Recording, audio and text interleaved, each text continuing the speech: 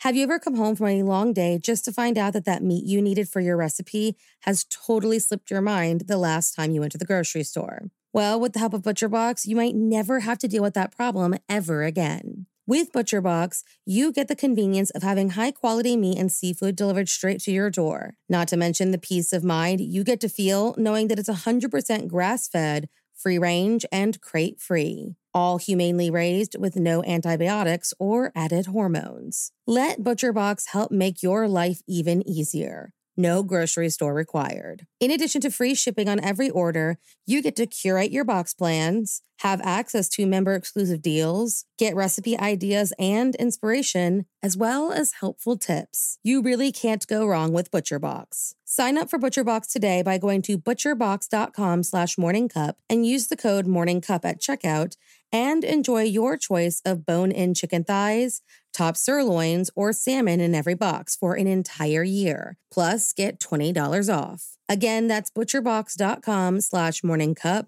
and use the code morningcup. Now on Netflix, inspired by the unbelievable true story of a fake hitman, comes the new movie, Hitman, from Academy Award nominee Richard Linklater. At 96% certified fresh on Rotten Tomatoes, critics are calling Hitman a smart, sexy crime thriller with surprises at every turn. Starring Glenn Powell and Adria Arjona, Hitman. Now playing on Netflix and in select theaters. Rated R. There were two more murders 15 miles away. When police arrived, they found the telephones and electricity lines described by one investigator as reminiscent of a weird religion. Cup of murder. The fairy tale of Cinderella and her wicked stepmother instilled a fear in many children of the repercussions of parents remarrying. On August 25th, 1867, a poor little girl would find herself at the mercy of her evil stepmother. So if you like your coffee hot but your bones chilled, sit back and start your day with a morning cup of murder. In 1866, 25-year-old Frances Turner became engaged to a man named William Kidder in Kent, England. Now, this wasn't a marriage for love, as Frances had become pregnant with their illegitimate child in a time where that was unspeakable. She gave birth to a baby, Emma, and the couple married soon thereafter. What Frances didn't know was that Emma wasn't William's only child. In fact, he had 2 children from a previous relationship. One lived with relatives since her mother's passing, and the other, 10-year-old Louisa, came to live with William and his new wife. Frances was furious, to say the least. And she made it no mystery that, while her husband was away, she took this anger out on Louisa. Neighbors could hear the beatings through the walls, and Louisa was often deprived of her basic needs. She was forced to wear rags, not given food, thrown out of the house regardless of the weather, and made to sleep in the cellar with only old sacks for bedding. The once lively girl turned sullen and withdrawn within just 2 years of living with Frances. It grew so vicious that a neighbor reported William and Frances to the police, and she was charged with cruelty. She was asked to pay a fine, and Louisa was sent to live with a guardian. However, William failed to make his payments, and Louisa was sent back home. From the minute she walked back through the door, her beatings resumed. William and Frances began to fight about her treatment of his daughter, and at least on one occasion, Frances was thrown out of the house. In July of 1867, while helping William with his work as a potato dealer, Frances was thrown from her horse and car. The accident caused brain damage that seemed to only worsen her feelings towards Louisa. On August 25, 1867, while in New Romney visiting her parents, Frances asked Louisa if she wanted to go for a walk with her. A walk that, just a bit ago, she told her parents she was too ill to make and would stay home with the children. She and Louisa came to Cobb's Bridge, and as they walked near the water's edge, Frances grabbed her 11-year-old stepdaughter and forced her head into the stream. Frances's father and husband returned to the home to collect the women and found the house was empty. As they began to search, up came Frances, but she was alone. When asked where little Louisa was, she claimed she fell into a ditch and just went upstairs to her room. Her father found her changing out of sopping wet, muddy clothing and knew something was amiss. They called the police who, given her history with the girl, promptly took Frances into custody.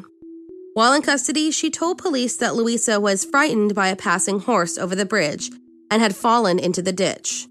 A search was organized to find the girl, and she was found lying face down in a pool of water. Her body was taken to the Ship Inn so a coroner could perform his inquest.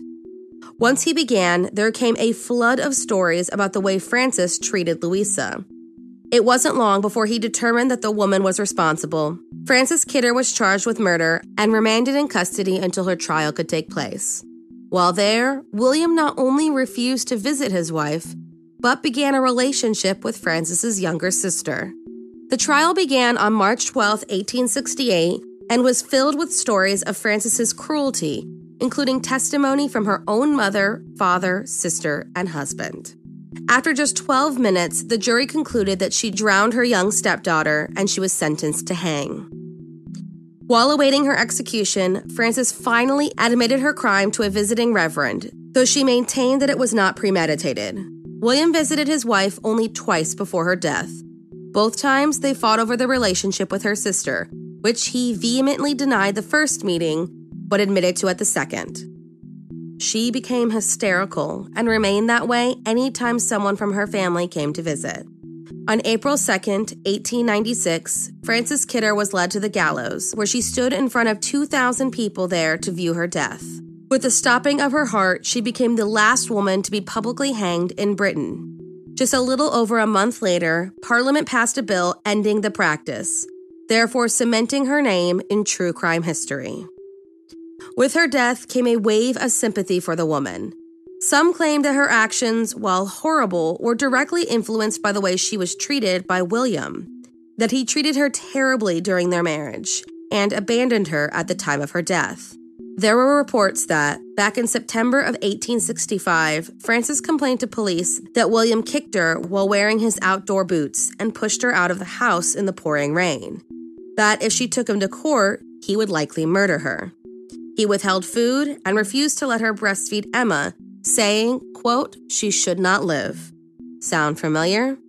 The public, furious with his actions, even went as far as to burn an effigy of him in Hythe after her execution. Thank you for joining me in my morning cup of murder. Please join me again tomorrow to hear what terrible thing happened on August 26th. Don't forget to rate and subscribe and let me know how you like it.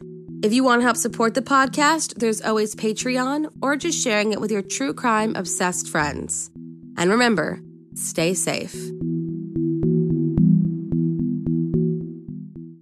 Thank you for listening to Morning Cup of Murder. This is a daily podcast that tells you what happened on this day in true crime history.